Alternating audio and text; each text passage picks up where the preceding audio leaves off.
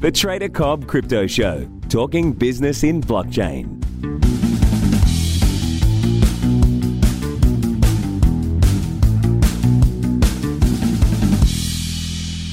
G'day ladies and gentlemen, welcome to the Trader Cobb Crypto Show. Today I've got Darren Frankel of ConsenSys. Thank you so much for being on the show, mate. Thanks for having me. No problem. Look, I've done a terrible introduction of you, so why don't you do your own? Sure. So Darren Frankel, part of ConsenSys, working specifically in the capital markets and fintech space and based out of Singapore. Capital markets and fintech. Well, this is an area that I speak of a lot in my shows. I speak with a lot of exchanges, and often I can be a little bit critical of what we are lacking within this space, primarily for traders. What projects are you working on at the moment in the exchange sort of space and fintech technology that might actually make my role as a trader a bit easier? Sure. So I will say, first and foremost, making your life easier as a trader, not necessarily... Not a priority. Well, so believe it or not, some people will work on the user friendliness aspect. We're working more on the regulatory compliance and kind of infrastructure level. So maybe it might help a little bit to step back and look at kind of how the Singapore ecosystem is evolving. Let's do that. And I think that'll help understand a little bit more about what I'm working on. So Singapore actually has one of the most vibrant blockchain, and of course I work with Ethereum primarily, has one of the biggest Ethereum meetups and communities in the world. I think I looked recently and it had 7,500 members, which I don't know how that compares anymore, but when I came to Singapore, let's call it 6 months ago, give or take, it was around 3,000. So it's definitely been growing and getting a lot more attention. And I don't think that's surprising given the interest of the industry, but a lot of how Singapore has developed into such a strong blockchain hub is really under the guise of the Monetary Authority of Singapore, the MAS. And actually part of the reason that I moved to Singapore was the work we were doing with them and the environment that they were creating. And so the MAS is basically creating a hub for technology innovation and fintech specifically. And so not only do they have a very favorable kind of regime for helping to kickstart some of these projects, but they're also building some of them themselves. And so our first big debut in Singapore as ConsenSys was actually working with the MAS on Project Ubin Phase 2, which is essentially a project looking at tokenizing fiat currency, tokenizing the Singapore dollar on a distributed ledger or blockchain. And so that is kind of the core of a lot of the applications that are being built in the enterprise or institutional space in Singapore, which leads me to what I'm working on. And so if you have this really great regulatory environment, if you have a regulator / central bank, because what's great about the MAS as well is they're both. So you talk to one face for everything. Yep. We are basically looking to build on top of that system because one of the things that's amazing about blockchain, what we're looking to do with it is not just create a digital dollar, but create programmable money. And so interacting with programmable money and applying rules to it and putting it through these different integrated systems, one of which being exchanges. And so in the exchanges space, of course, you have very big, popular, centralized exchanges, which most people know today. You've got your Binances, your Coinbases, very, very successful companies. And to your point, like user experience, pretty good on these platforms. They are for picking up and buying. They're a great investment platform. They're not so good at the trading platform. Really? Absolutely not. No, there's none out there that are that good, really, giving us an opportunity, which we are exploring. I'm really interested in Singapore now that you've brought this up. I know that ConsenSys has, it's like an octopus that has a lot more arms that keeps sprouting out. It's this wonderful beast that continues to grow. And octopus are very smart. Octopi, I'm not quite sure if I got that right. But I mean, you work with governments. This whole idea of a fiat currency, crypto. I know Singapore is very open and very forward and embracing blockchain and crypto to a certain extent, more so than many other countries in the world. What's been their appetite for getting into this space? I mean, things slowly progress, and I truly believe that this space has grabbed a lot of different sectors and governments and dragged them in, as opposed to us, the people, being dragged into something. We have dragged these governments and these big organisations into it. How is Singapore positioning themselves as a global leader? Is that what they're trying to do, or are they just purely trying to help their people to grow and have a better option? So that's a good question. It's deep, I'm sorry. Yeah. So that's a deep question. So I would love to say both. I think if I look at the role of any regulator, they really have three core tenets: create fair and efficient markets, protect investors, and grow the economic pie. Yeah. And so, if I were to say that those same three apply to the MAS, they see, at least some way of protecting investors or creating more fair and efficient markets, but they must see it as a way to grow the overall economic pie for Singapore or more broadly. And so I think that it's less about, showing the world that they're a leader in the space as much as we actually see value here and we're going to go capture that value. And of course they want that to trickle down to the Singapore economy, the Singapore people as well. And so I think if I had to make a somewhat high, initial assessment of kind of their motives based on that understanding of kind of the role of regulators, I'd say that that's probably where it's going. So of all the countries that you've been to research, obviously you're in the space, you're doing a lot there, you're in the middle of consensus, which is working and spreading its wings far and wide. Tentacles. Yeah.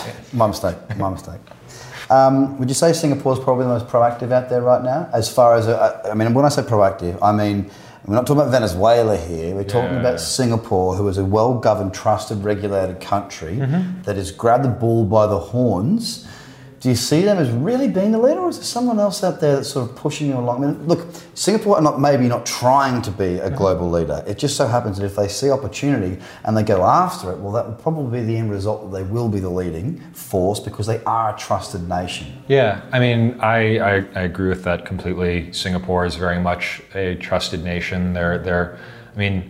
Singapore is also very cautious, and I've been working with the regulators, been working with the MAS and their fintech teams, and understanding a little bit more about how they work. And they want to make sure that what they do is real. They don't want to be working on things that can come off looking like we're just trying to get a press release out there and sound good. Like they want to build some real stuff. They've genuinely got some skin in the game. They want this to happen, right? And while they don't have the same sort of economic force that like the US doesn't. I'm from the US, and obviously there's a big crypto industry in the US and in Europe. Singapore is, I think, you can drive across it in a day. It's like 40 miles. Short and punchy. Yeah, exactly. It's but for a country of that size, having the impact and having the reputation that Singapore has as well globally, it's kind of what I've wanted to do with ourselves as well, at least in the Singapore team, is, we don't want to be the biggest or the flashiest, but we want to be really high performance and something that people want to be a part of, people want to work with, respect. And so I guess going back to your initial question about, what is, they are definitely emerging as a leader, but I don't think that's out of a desire to be a leader as much as it is a desire to produce something that's real. Yeah, understood completely.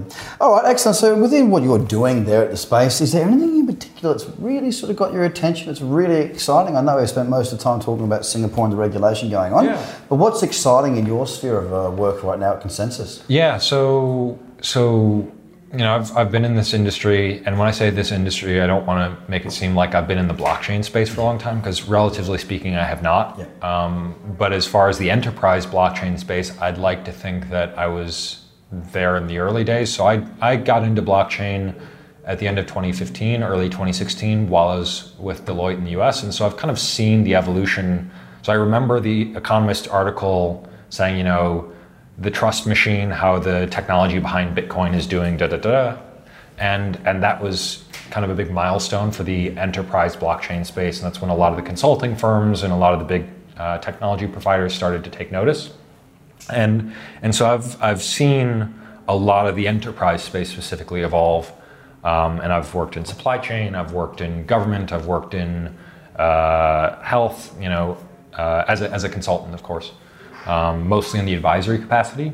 So helping people figure out how the technology applies to them.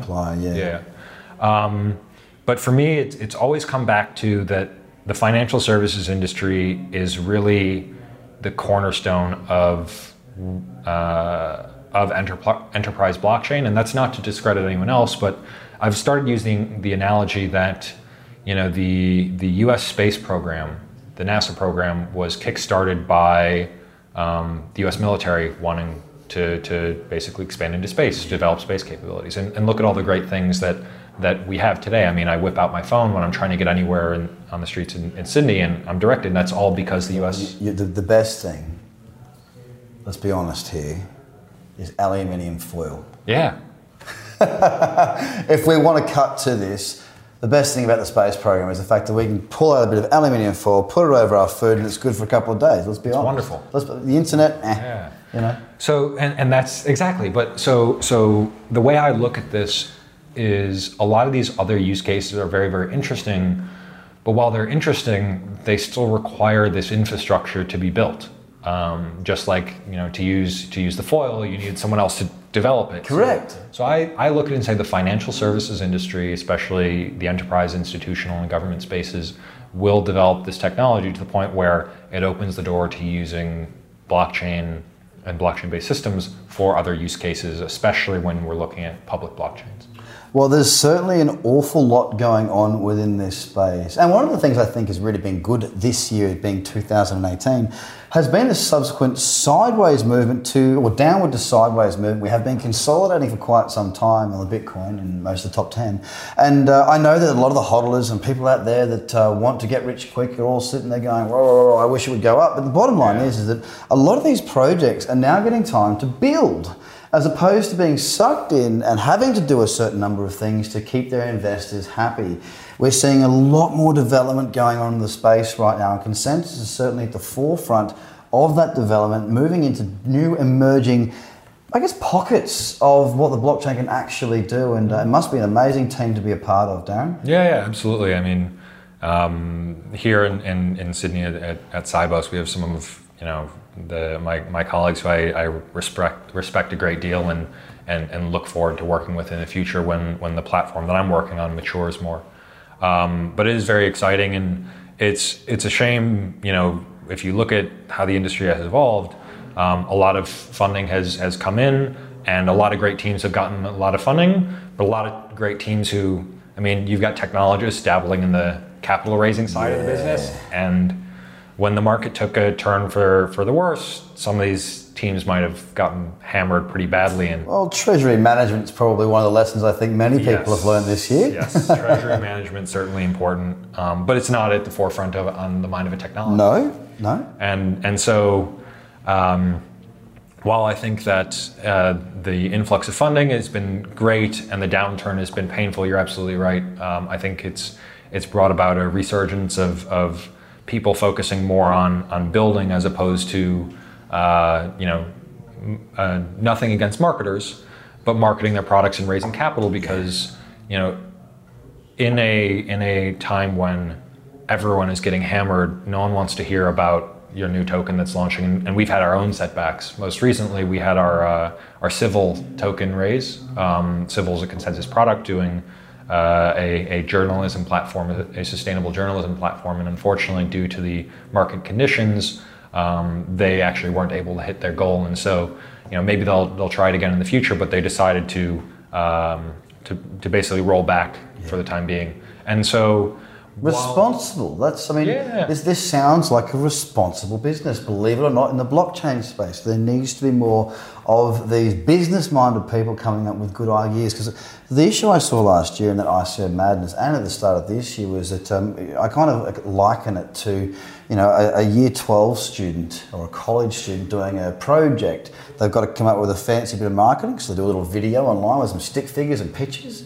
They've got to come up with an English portion of that, which is called a white paper, right? Mm-hmm. And they've got to come up with a face, which is the homepage and a website. Now, we were seeing companies which, I dare struggle to call them companies. We were seeing people come into this space with an idea, and while this market was young, cashed up, immature, irrational, and very, very lacking in education, they were taking 10, 15, 20, $30 million raises with little to no idea, product execution, or knowledge of what to do with that money in the first place. And I watched that with my jaw on the floor. And I'm really happy to see today that there are still companies out there doing raises. And so there should be. Yeah. But it's a good project that is going to be under a great deal of scrutiny from people in VC, people in proper technology companies that actually understand what it takes. And no offense to any of the watchers or listeners, but dumb money was easy to take in a bull run. Yeah. We're now seeing good projects come about, having to be much more strict with great teams to make this work. So we are seeing the space evolve enormously. Darren Frankel from Consensus, it's been an absolute pleasure having you on this show. I wish you all the best, and whenever this said project is ready to go, make sure you reach out, get in touch, and we'll have a chat and see how it goes in. So thank you so much for your time today. Thank you. Ladies and gentlemen, thank you for your time. Speak to you again soon. Bye for now.